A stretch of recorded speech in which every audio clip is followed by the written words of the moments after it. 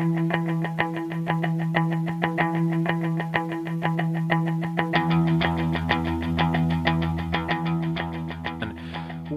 to Built to Play, your dose of video game news and culture. I'm Armin Iqbali. And I'm Daniel Rosen. We're back with Candy copyrights and Nintendo doom and gloom. Also, Microsoft and Machinima are in hot water over an advertising scandal. And something actually happened at CES. Plus, our interviews this week are tied into our theme month. We have designer Damien Sommer on his game Without Question. And the director of Fort McMoney talks about documentary game making and the ethics of game design. Before all that, let's talk about candy? Candy. Delicious well, not delicious candy. So King, the developer of the insanely popular Match 3 Facebook and mobile game Candy Crush Saga, has succeeded in copyrighting both the words candy and saga. Which is posing a great deal of problems to games like The Banner Saga, which have been using the word saga. It's a saga, or any other number of games that use the word saga, like Dragon Ball Z Saga, or Square Enix's Saga, or the 2008 MMO Saga. Ass terms. So, in February of last year, King applied for a trademark on the word candy as it pertains to video games, clothing, and educational products. They've also been in various stages of owning the copyright for the word saga, at least in pertaining to video games, since 2011. The saga part kind of makes sense, because all of King's games are like Bubble Wish Saga, Candy Crush Saga. They're all saga games. They can kind of conceivably be thought of as a series. Right. But as of December of last year, their trademark on Saga has been suspended until they provide some paperwork they need to file due to them being a company based in Malta and not the U.S. And as a result, it's much harder for them to retain the trademark in another country. Right. However, the trademark on candy was approved on January 15th, and people now have 30 days to oppose the trademark, and they probably will. They are saying that only when it is in the title of the product, and it is a game, clothing item, or educational software. Now, there's also stuff like Candy Couture, which is a clothing brand, and I'm sure there are definitely candy-themed educational products, because kids love candy. So it's definitely not all items of candy. Right. It just seems to be whatever is small enough that won't fight back. So, for example, Benjamin Shu, the developer of an iOS game called Candy Slots, it actually has a much longer SEO-y name, but the app's icon says Candy Slots, and that's all that matters, was told to change the name or get it off the App Store by Apple, who kind of overzealously started serving notices of opposition to any game with the word candy in the title. Now, this stuff started coming up because, they have a little bit of justification in that it is really, really common for popular mobile and Facebook games to be cloned. It happens all the time. We've seen this with very popular games, and we've seen this with sim games, and the downside of this is that the copyright or the games get muddled. You're not sure which one is the original, you're not sure which one is the most authentic. Zynga does this all the time. But Candy Slots looks like a very different game than Candy Crush Saga. It's very hard to mix them up. Again, candy is such a generic term that you don't assume with anything with the word candy in it is generic. I think in explaining this to somebody the other day, I said this would be like if Nintendo copyrighted the word super because of Super Mario. Exactly. Like, it's just not quite something you can trademark. And also, the game industry is actually fairly loose when it comes to not specific trademarks. Like, for instance, you can't make your own Mass Effect game. That's a very specific term. But when it comes to elements of game design and elements of titles, to be fair, game titles are fairly generic. It's something Revelation, something Guy of War, Revenge of the Shooting. So, and because that is so generic, it's so hard to trademark. But Candy, I think, fits right in there of generic titles that don't really belong. Right. When Shu, the developer of Candy Slots, contacted King's paralegals, he was told that the name led to confusion and damage to the Candy Crush brand, and that having the word slots there did not change candy enough. I think the title is Candy Crush. Like, right. I don't reckon if exactly. You say candy. If I said candy to you, right, you do not think, oh, you're talking about Candy Crush. Yeah. No, I'm talking about like Jawbreakers or something, or Jelly Beans. Yeah. No, Candy Crush is fairly identifiable. If someone has mentioned to me Candy Crush, I'm not going to think of, oh, is that when you put like Pop Rocks in Crush Orange Drink? Like, no, you should try that. Yeah, that sounds actually probably stop delicious. the show and give that a shot. Yeah, okay. We're back in like a couple of seconds. No. Yeah, Candy Crush, if you were to copyright Candy Crush or trademark Candy Crush, that'd be like trademarking, say, Pokemon. It's a combination of two words that is only identifiable as your thing. When you're talking about just common English words, it reminds me a lot of a couple years ago when Tim Langdell was a guy who was copyright trolling over the word edge as it pertained to video games and video game media. So Mirror's Edge, Edge Magazine. Now, Banner, as we mentioned earlier, but Banner Saga has been recently filed a complaint, and in an official statement, King said, King has not and is not trying to stop Banner Saga from using its name. We do not have any concerns that Banner Saga is trying to build on our brand or our content. However, like any prudent company, we need to take all appropriate steps to protect our IP, both now and in the future. In this case, that means preserving our ability to enforce our rights in cases where other developers may try to use the Saga mark in a way which infringes on our IP rights and causes player confusion. If we had not opposed Banner Saga's trademark application, it would be much easier for real copycats to argue that their use of Saga was legitimate. So in English, they are trying to stop Banner Saga from being called Banner Saga. It's just totally not their fault, you guys. The thing, it also fits in with a weird glitch of trademark law, where if you do get a trademark, you can't be selective of who you sue. Mm-hmm. So, for instance, if you're Twitter, if you may like it that someone has a T-shirt that says Twitter on it because that's free advertising, right? But you still, if you want to retain that right when it comes to, say, other programs or other branding rights, you can't be selective about who you sue, because then other companies can point to say, hey, look, you let this guy manufacture his T-shirt. That's totally the same thing as what we're doing. Right. But this just seems so irrelevant that they're just being too damn zealous. Right. Well, I mean, even this, though, they are being selective. Like, I haven't seen, Hasbro, Parker Brothers, whoever, haven't mentioned that their iOS port of Candyland has been hit with notice of opposition. And honestly, if we're talking about a game related to candy, I'm thinking about Candyland far before I'm thinking about Candy Crush. In response, developers have started an online game jam called Candy Jam, which basically tasks them with creating games that has to do something with candy and other copyright video game words like memory, saga, scroll, apple, and edge. So, hey, developers, if you're looking to troll this company as far as possible, this seems like a great way to do it. Make sure to make the Memories of an Apple Edge Saga. It's my next favorite game. Scroll of the Memory Apple Edge Saga. It's an RPG RTS wall running game. Sequel to Shaq Fu. Perfect. Shaq Fu 2, Memories of Shaq.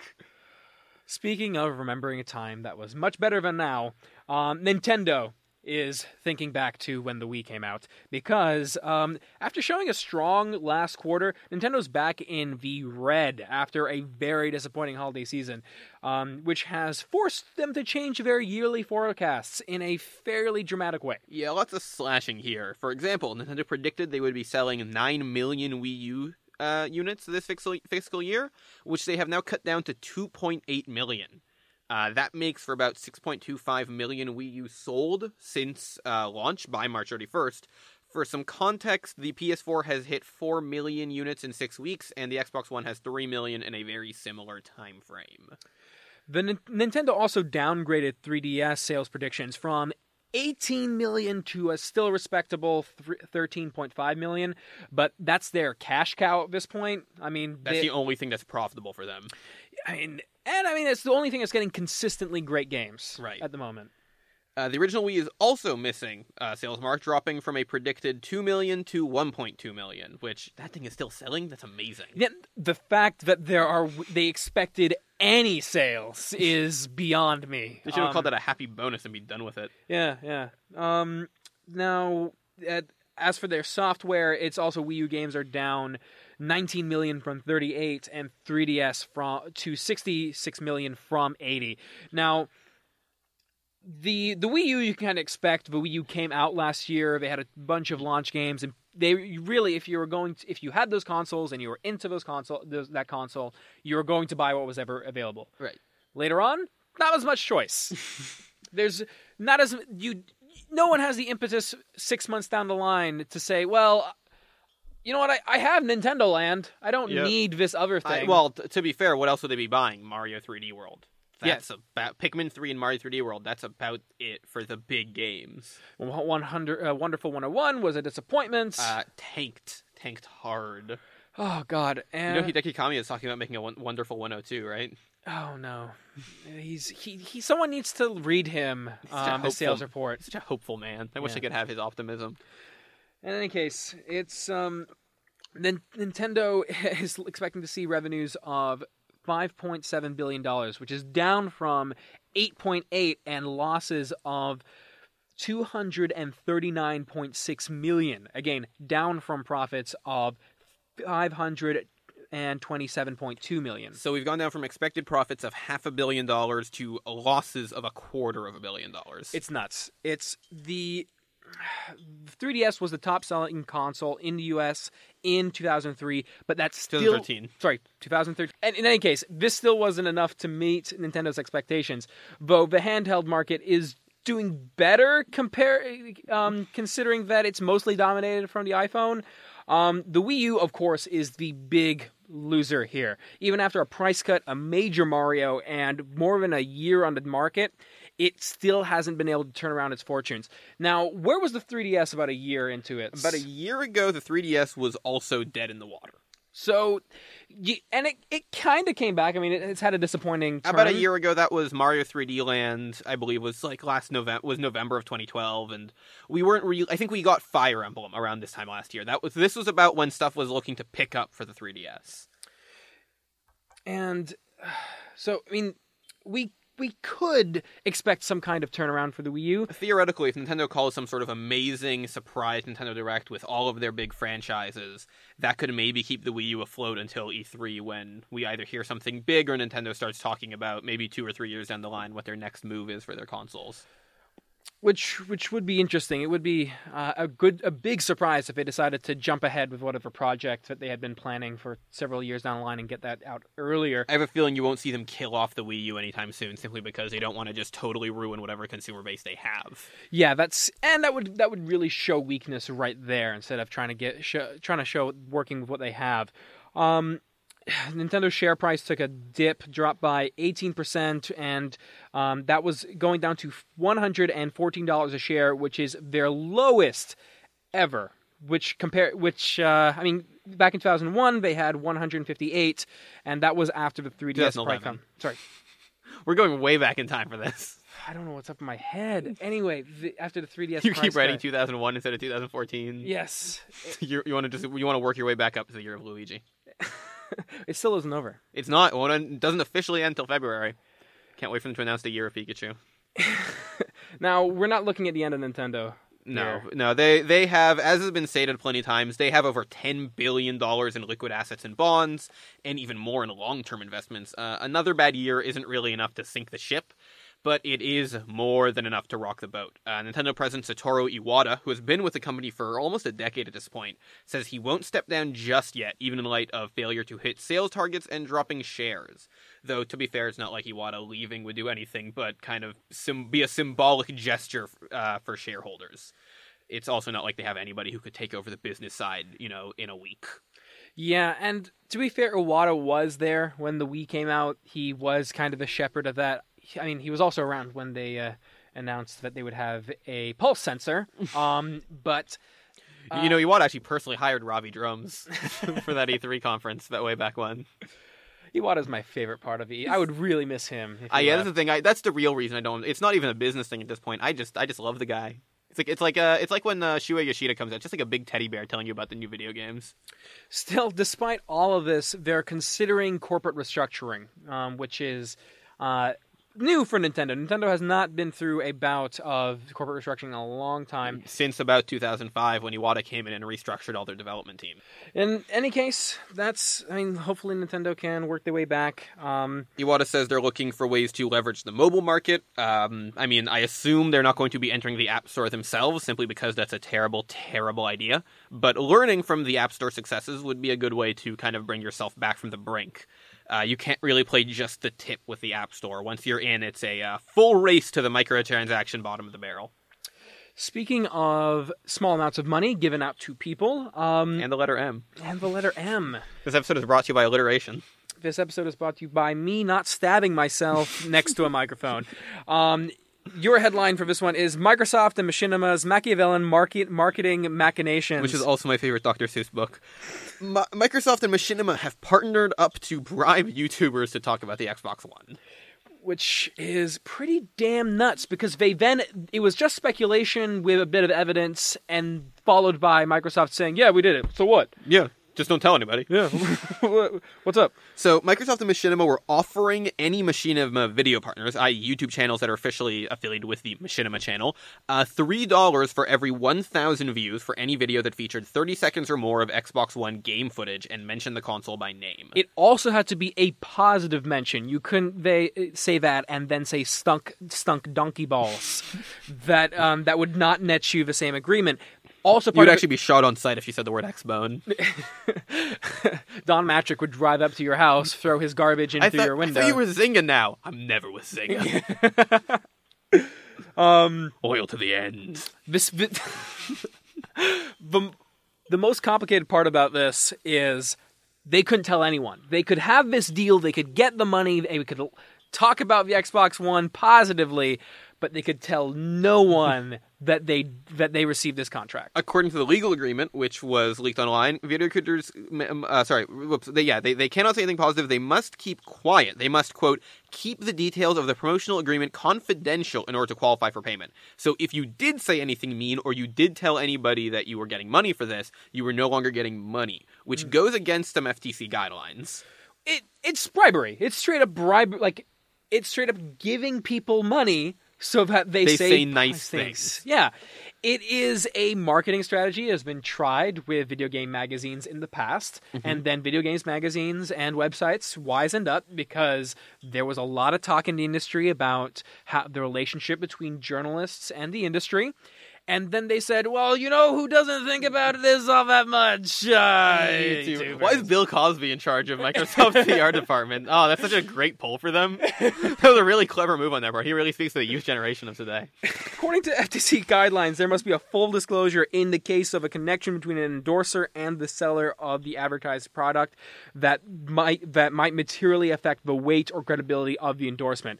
Which basically means if you're getting something from a company exchange for talking about something, you need to say so. You can't just... I mean, we see this all the time in websites, newspapers. This has been brought to you by so-and-so company. The ad is, next to them. Like, this is what this is an advertisement. This is not them necessarily supporting it. This is merely they've been paid to promote it. Exactly. Meanwhile, in this case, like you said, it is straight up bribery. And we're definitely seeing that, game companies seem to choose to pay these minuscule amounts. $3 for 1,000 views. I believe Microsoft's cap was $3,750 or something like that. Minuscule amounts of money to these YouTube promoters in bribery. Because it's easier to deal with them than it is to deal with the press. Which makes sense. I mean, these are guys who are eager for any kind of relationship with a major publisher, especially a hardware designer.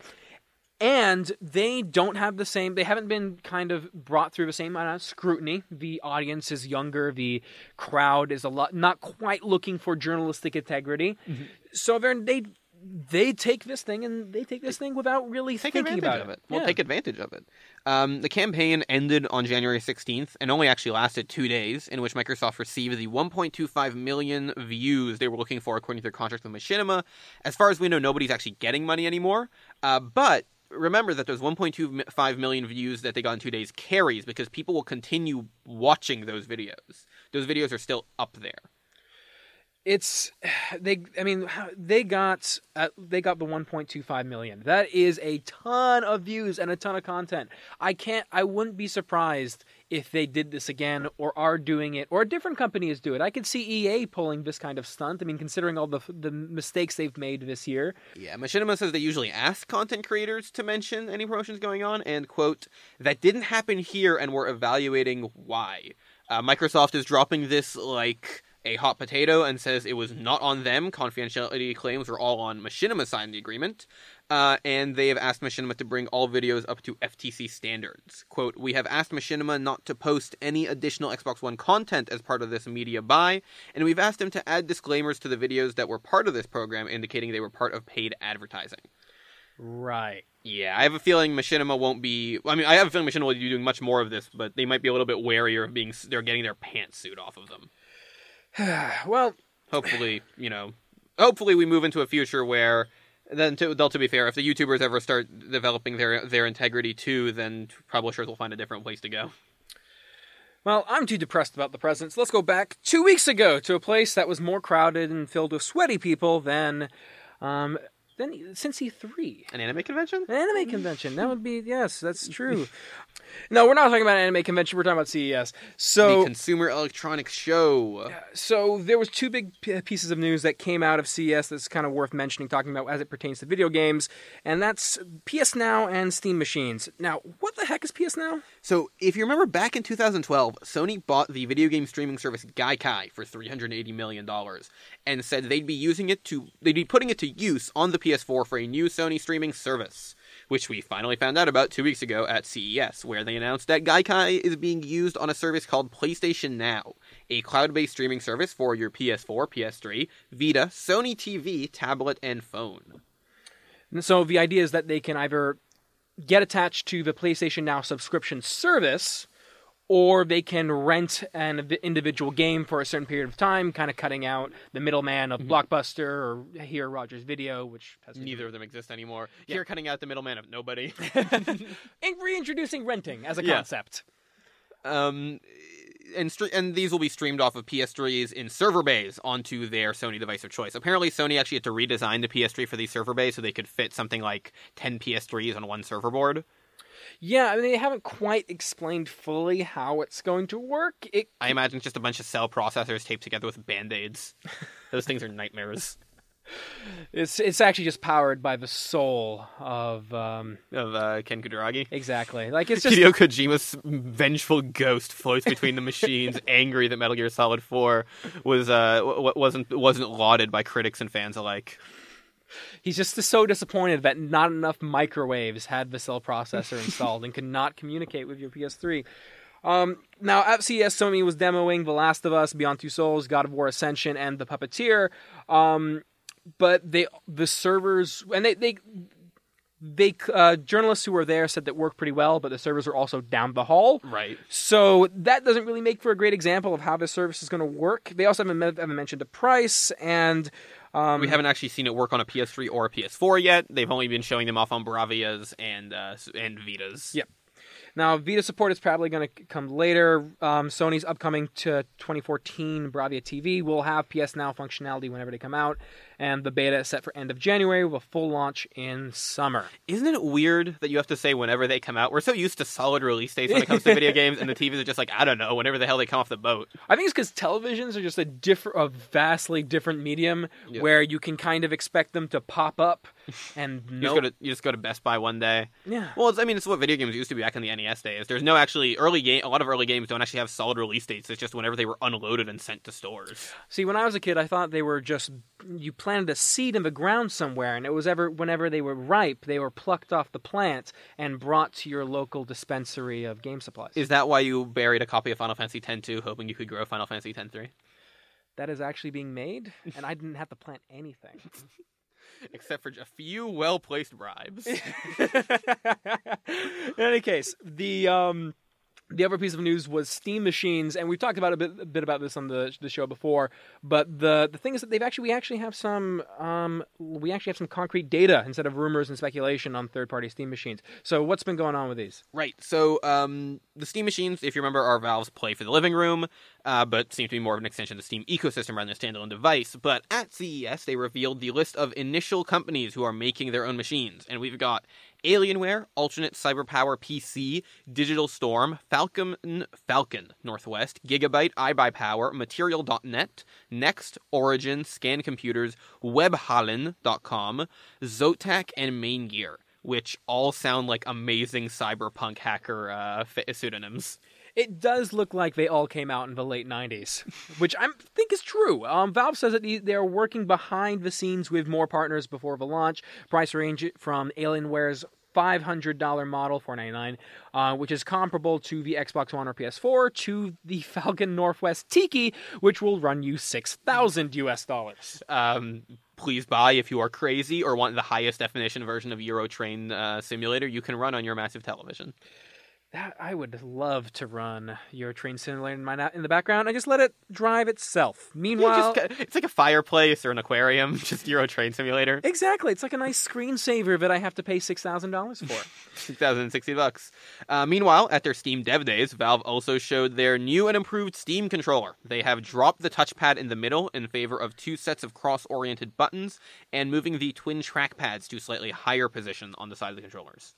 The buttons and pads are also laid out almost like a Wii U Pro controller with higher sticks and lower buttons as opposed to the DualShock controller, which is the exact opposite. Right. It's just... what you expect, sticks on the bottom, buttons on top. Yeah. This is buttons on the bottom, pads on top. And it is the inverse of the Xbox controller, which is diagonal. Right. Rumors have it that the Ghost mode, which enabled what was being seen on the touchscreen to be overlaid transparently on the game screen, rendered a touchscreen pointless in the first place. Yeah. Which isn't surprising, though I don't really love the idea of overlays. More buttons should also allow the controller to be more compatible with traditional controller-based games, such as Euro Train Simulator 2014. Boy, Game of the century. The one thing that is kind of bugging me about these machines is that if we're talking about the lowest one, which runs at $500, and the lowest ones are these are cheap models that are supposed to be mainly for projecting whatever's on your high-end... No, this is not the streaming boxes. These are not the streaming boxes. boxes. These are not the streaming boxes. Those weren't shown. This is a box that can stream, but also is essentially a Xbox One or PS4. Okay, so these are the ones that you can actually buy and get something and play a game on without needing another computer. Okay. These are not the streaming boxes, which Valve hasn't really shown off at all. Valve is also showing off their own personal prototype, which is strange considering they don't seem to be wanting to do that, but they seem to be very proud that they built their own box. But there's a lot of European developers who took artsy black and white photos of the new Steam controller, so it's very hard to get a look at. Right now, as far as I can tell, it is black and white and wood grain, like the Atari 2600. Oh, fantastic. Anyway, that's it for news. Moving on to interviews. So, for the last few weeks, we've run a series of articles on our website, built2play.ca, on the limits of a video game. Like, at what point is a video game a book? Or do we even need to win in a game? What does a video game mean? Anyway, when we were posing these questions, it got me thinking. There are so many other kinds of games that we don't explore as often as we could. And that's when you remember Damien Summer. Damien is a game designer in Toronto, best known for making The Yog. Last year, he was coming home from an art festival when he had an idea for a new social game. He ran to his computer, ready to make it, but within seconds, gave up. It wasn't going to work. Okay, so the design was like my starting point for design wise was a game called Button, which is made by, I'm pretty sure it's Dagut Fabric, which is an indie games collective down in Scandinavia somewhere, and all those countries kind of blend together, and I feel really bad about saying that. But they're from that area, and they made a game called Button, and what Button is it's like a multiplayer game in which, and it's a video game in which each player has a button, and the game, like the screen will say, all right, everyone take 10 steps back. So everyone will take 10 steps back, and then the screen will then say like, whoever presses their button 10 times first wins. So then everyone's rushing to their button after they step back 10 times or 10 steps. They're rushing to get their button and push it as many times as they can. And then they'll get a point, like whoever does it first. But like there's also like, and I really like the physicality that was involved in and the game is super simple on like a very basic level, right? But then it becomes like this really weird social interaction that's happening solely because of this video game. Because people are pushing each other out of the way, they're blocking each other's buttons, and like there's different like tasks that you have to do for each one. Like sometimes it's like hold your button for like 3 seconds, or another one is like don't push your button, in which case like the first person to run up will like push everyone else's buttons. So that was my starting point, was like, okay, I like games, or I'd like to make a game that does something similar in which like the game is telling you to do something, and you have to do it outside of the game. But like there's nothing inside of the game really that enforces that interaction. Like you don't have to take 10 steps back, right? So that was my starting point, and then I went and I said like, okay, well, it would be cool if you like had to like cast spells on each other that would cause you to like become more and more like not able to like function properly, but you like so like less and less able to actually like hold the controller and actually play the game.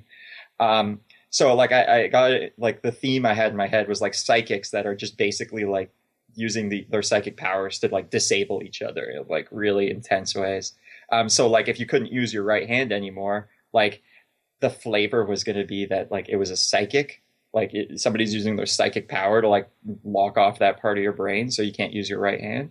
Like that was what I was going for. And so, but in my head I was like, well, if these battles are going to be like really fast, and like I wanted them to be like real time, like maybe like a top down shooter style battle system, but like how can I implement all of these things to work on players? Like it's not like, and how do I like have the players actually properly enforce that? Because it could start to get really complicated. So like almost immediately I was like that's what was running through my head at the time, like within the 3 seconds. So I was like, nope, and I just closed it because it was too big of a problem, and I realized like right then like that a card game would play a lot like with those rules a lot better. So instead, he made a card game, without question. It's a game about the social contract, and that's a hard game to program. You know, when you hang out with your friends, you usually do things like wear clothes and walk normally, and don't point out that they have a big zit on their face. No one really agrees that there are rules to hanging out. We just accept them. Without Question is about adding more rules to that contract. Damien explains this best. It's a party game in which you play rules on one another. Like you have a bunch of cards in your hand, and all the cards have different rules on them. And so you play a rule on somebody else, and it would cause them to have to obey that rule, essentially. And the entire game's about trying to get your friends to break the rules of the game. And if they break, they lose, I assume. Yeah. It like you gradually gain more and more like negative points, and then whoever has the least at the end of the game wins. What kind of weird situations have you built up with those cards? I mean, you mentioned the cord around your neck, and I've seen like you can't touch the floor, and you have to like, or another one where you have to beatbox everything you say. What kind of situations have you seen pile up?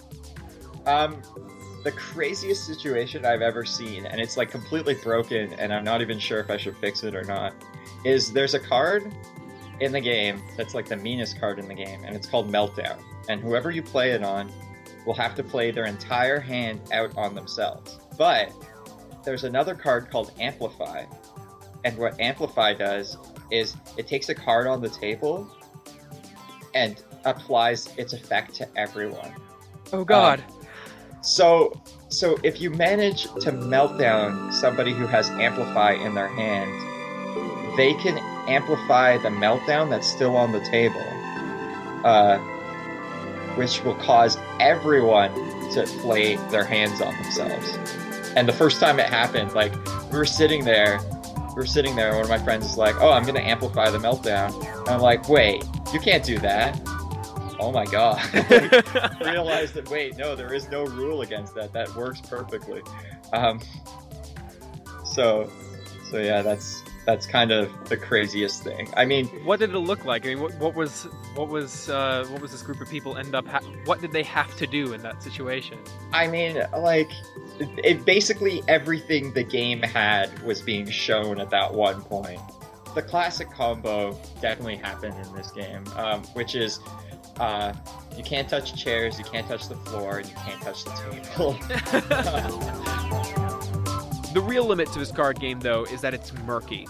Some of the cards need to be interpreted. When it says, I can't touch the floor, do my shoes count? Or does the carpet on top of the hardwood count? And that's what actually attracted Damien away from video games. A computer doesn't interpret code. 1 plus 2 is always going to be 3, but humans have that possibility. If you can't touch the floor, do your shoes still count as you touching the floor? Because like you don't actually touch the floor that often. But are the shoes part of you then? Is being on a carpet not the floor? Like just kind of things like that. Like I like the fuzziness that creates because every group can have their own rules. Like somebody could like throw their sweater onto the ground and just sit on that. Right. And then like everyone will be like, okay, yeah. But other people might be like, no, that's not allowed. You must hover in the air. Yeah. Well, somebody one time was like, okay, you must be seated, but you can't touch chairs and you can't touch the floor. Well, let me just grab this stool. And I was like, that's pretty clever. Like, is a stool a chair? Like, all these harsh existential questions are being brought up. Yeah. But I like it. I like it. It makes everyone have to like just kind of discuss things, and that's what I like. Is I like making people have to talk to each other about weird things. And yet, despite it being a more human game, a more interesting game, a card game is much harder to get into people's hands. Well, I wouldn't say this shocked me, but like this is the biggest hurdle for me is like, how do I get this game into people's hands? Because it costs a lot of money to print. There's like a huge upfront cost.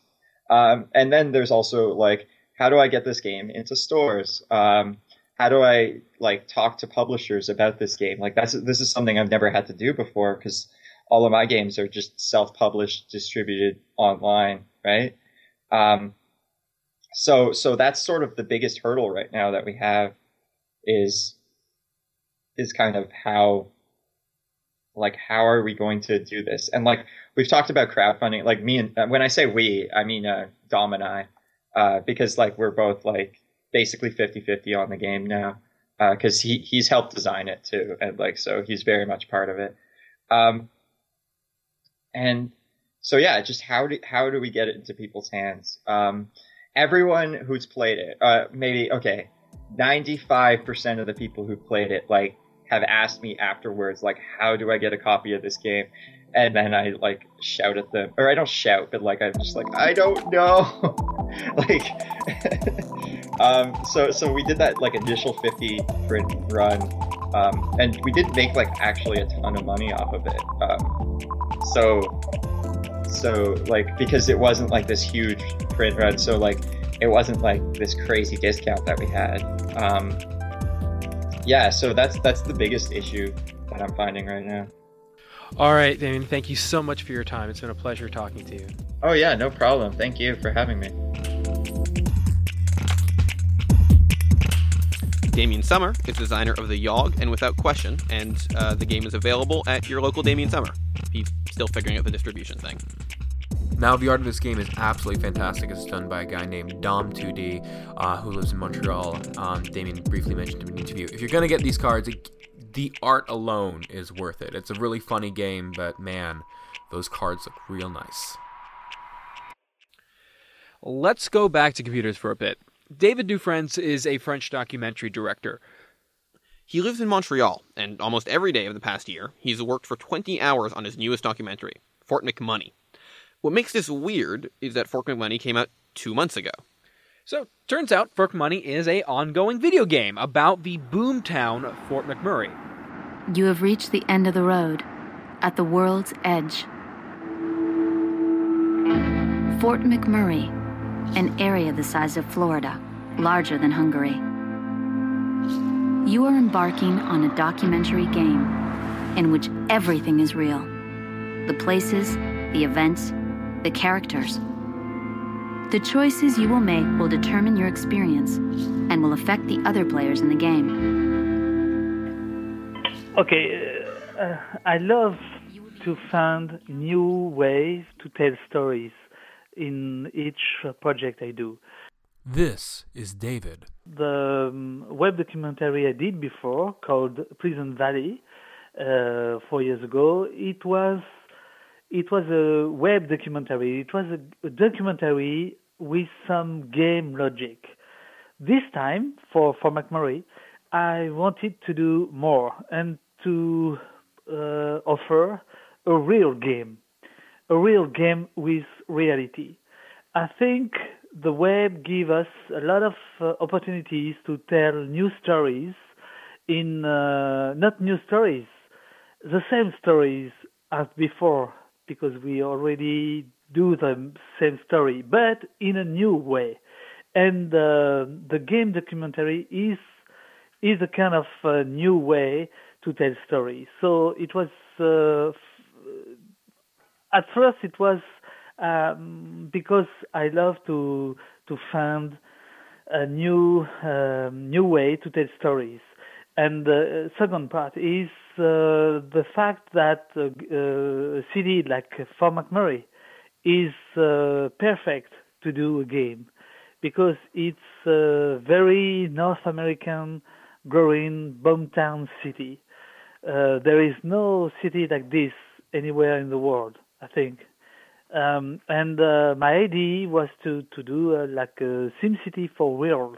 And to do a SimCity for real, you need an American city, a North American city. So it was both reasons. For those of you who don't live in Canada, Fort McMurray is the platonic ideal of an oil town. All the biggest Canadian oil companies work in the mines around Fort McMurray, and it's become a focal point for human rights issues, environmental problems, massive population growth, decaying infrastructure. So David went all the way to northern Alberta to film this multi-part documentary, and then teamed up with a game design company, Toxa, to make a several-hour-long game. Now, my biggest question when I talked to him was, why? Documentaries seem to be dictatorial. I made this movie to teach you about this story. In Fort McMoney, though, players can dictate the path of interviews and explore the town as much or as little as they like. Depending on how you play it, it could be about environmental issues, or oil lobbying, or poverty, or all of the above. Yes, I used to be hardcore gamer 20 years ago. Now my kids are players, and I see my kids playing, and I read a lot of articles, a lot of research about the game logic. I'm more interested by the game logic than by the game themselves.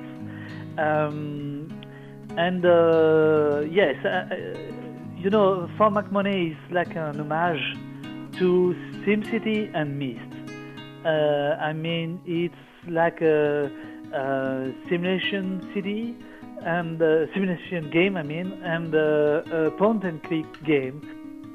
I think game is a perfect tool to learn, and it was the idea behind Fort McMurray.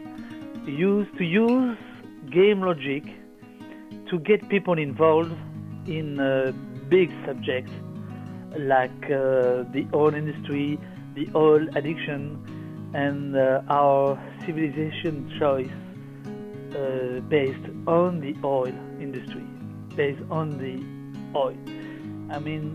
What is the most important is for McMurray is our choice of the oil. And if you want to get people involved in this subject, game could be a very good tool. The one thing though, and that this is what always held me back on Myst, is that there's sometimes the risk of getting stuck wandering around, that you kind of might not get the information you need in the right order. Was that something that you had in mind when building the game world? Yes. When I came to my producer, I told them, okay, let's do a program with 8 hours of video. And they say, but nobody will see 8 hours of video. And I say, yes, but it's not the problem. We have to show the most things we can do.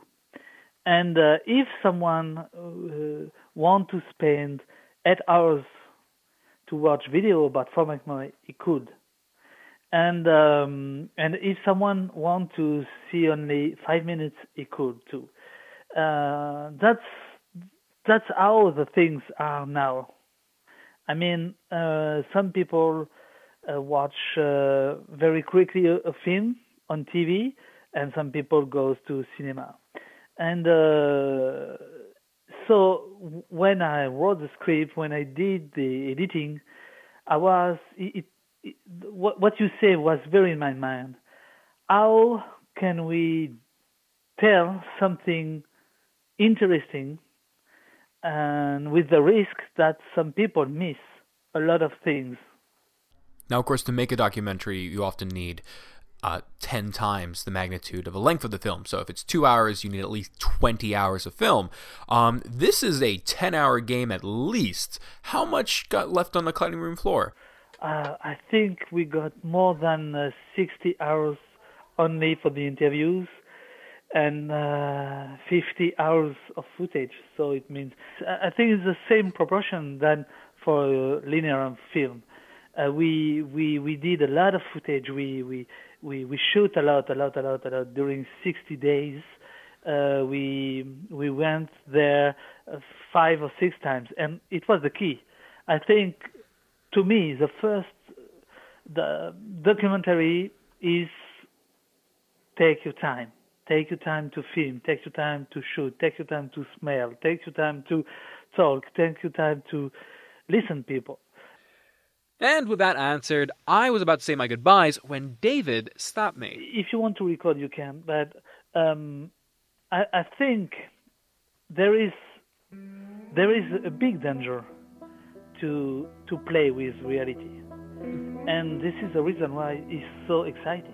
He wanted to talk about the ethics of game design. We have to be very serious, very rigorous, very tough on fact, tough on everything, because it's a game, and because it's a game, it's so difficult to do.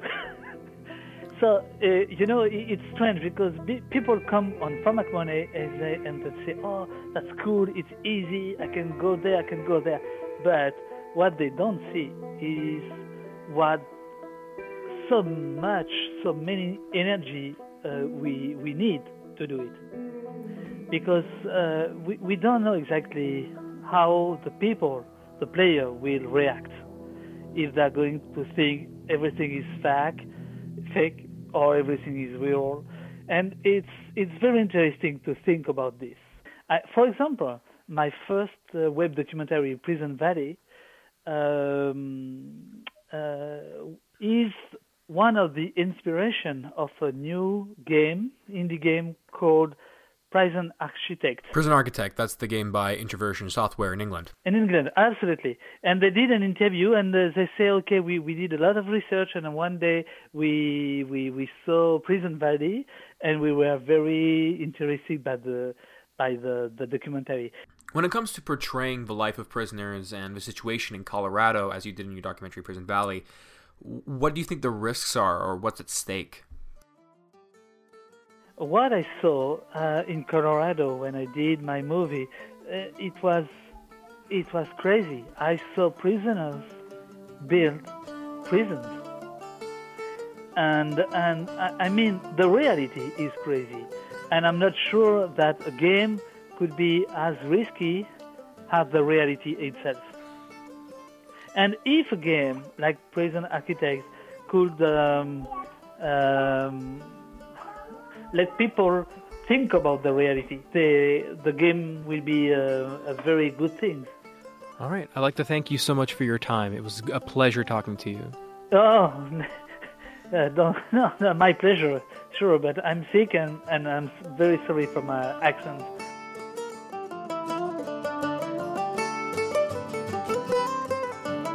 David Dufresne is the director of Fort McMoney, which is produced by the National Film Board in partnership with 2 European newspapers. It's playable in English, French, and German. One last thing before we end the episode for this week. Next week, we're going to be talking about board games and adventure games. So I want to give you guys a little taste of that by replaying a bit of our interview with Jordan Wiseman. Now, Jordan designed the tabletop RPG Shadowrun, and he had a hand in building the video game version, Shadowrun Returns. and he talks about moving the murky rules of a tabletop RPG to hard code. Well, they're really different design processes, and they're really different kind of player interaction models, right? The game we did, Shadowrun Returns, is about as close to the tabletop experience as computer games get, due to its, like as soon as you get into combat, you're in a turn-based model, and you have a very high fidelity of control on every character in your party. So that's about as close to tabletop as you can get, but even that is very different, right? There, in tabletop, the social dynamic of the room is by far the thing, and so it took you all night to kind of play through something that might have been only 20 minutes worth of real-time experience in some cases, and it doesn't make a difference. It's like that was all part of the fun, in a video game, which doesn't have that kind of social dynamic, right? It has, it's a much more intimate relationship with the directly with, and it's an argument player. It needs to move along quicker, right? So we needed to, because it just took you all night to do 20 minutes of play, you'd be really bored. So we need to be, I think the balancing points for us were how to take the depth of the pen and paper game and yet put it into a time frame and an accessibility that made it playable by a modern audience, on a pace that maintained their interest and immersion into the game. Yet, like I say, still giving them enough controls, tactical controls, to really feel like they're getting the depth of the game system available to them. And how successful do you feel you guys were in implementing that? I would phrase it largely successful, not successful.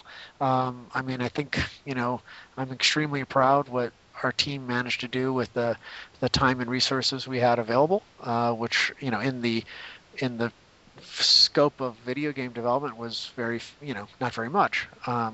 I think we did a pretty damn good job. I think we captured, a wide diversity of archetypes, which is right. Often games will only give you a single character to play and then can mold the entire campaign around emphasizing the aspects of that one character. Well, we wanted to really open that up to a pen and paper RPG feel, so we let players create any character they wanted, starting with a base of 6 archetypes and then customize from there.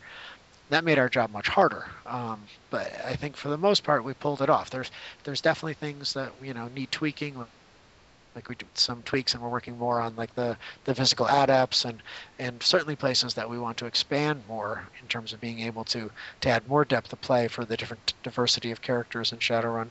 And I think we had chosen to go, the engine we built for user-generated content moved us in a way that's very scene-oriented, right? So it's not a true open by any means, which is very hard to author for, and context also requires a lot more content because the audience can go anywhere.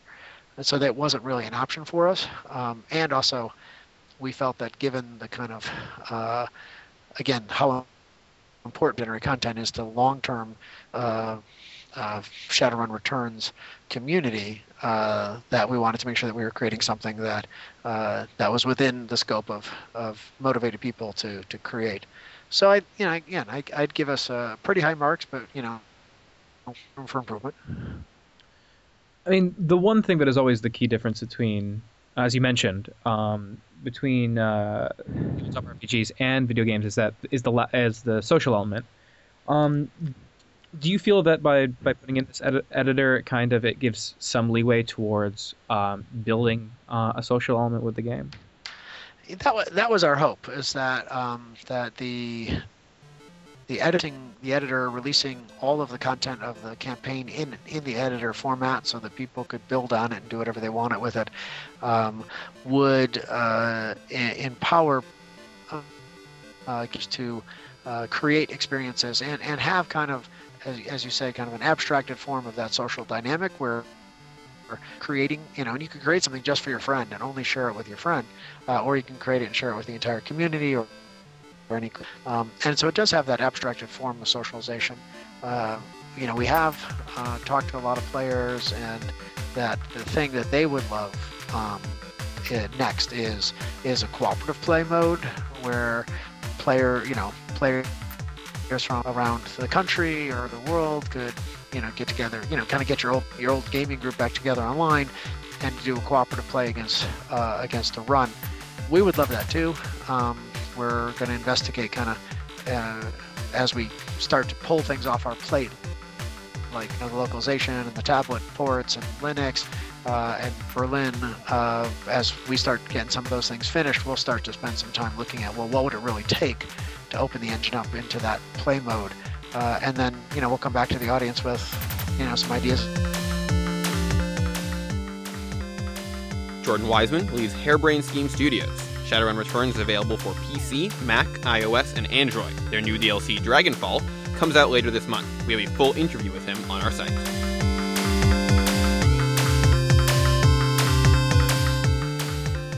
That's it for this week. I'm producer Armin Iqbali. And I'm featured editor Daniel Rosen. Built to Play was made with the help of Damien Summer and David Dufresne. Plus help from Jordan Wiseman. For an extended version of the interviews you just heard, check out our website, builttoplay.ca, and remember to leave a review on iTunes so we know how we're doing, and more people can find the show. But don't leave a negative review, or we'll take your soul and dip it inside hot chocolate. Plus, check out our website for our theme month, What's a Game? This week's article should be an op-ed on the semantics of the word video game. One word or two. Am I a jerk for bringing it up or not? And our interview next week will be on board games and moving between videos to ports. We're usually on the air at the Scope at Ryerson every Saturday at 1 p.m. and rerun every Tuesday and Thursday at 1 p.m. And we update the website every Sunday. You can find us on Twitter at BuiltToPlay and me personally at Flarkon. That's FLRKCON. And I'm Daniel_Rosen, and let me tell you, chocolate dip soul, delicious, and a pretentious treat for the Semantic Video Game blog. Thank you so much for listening.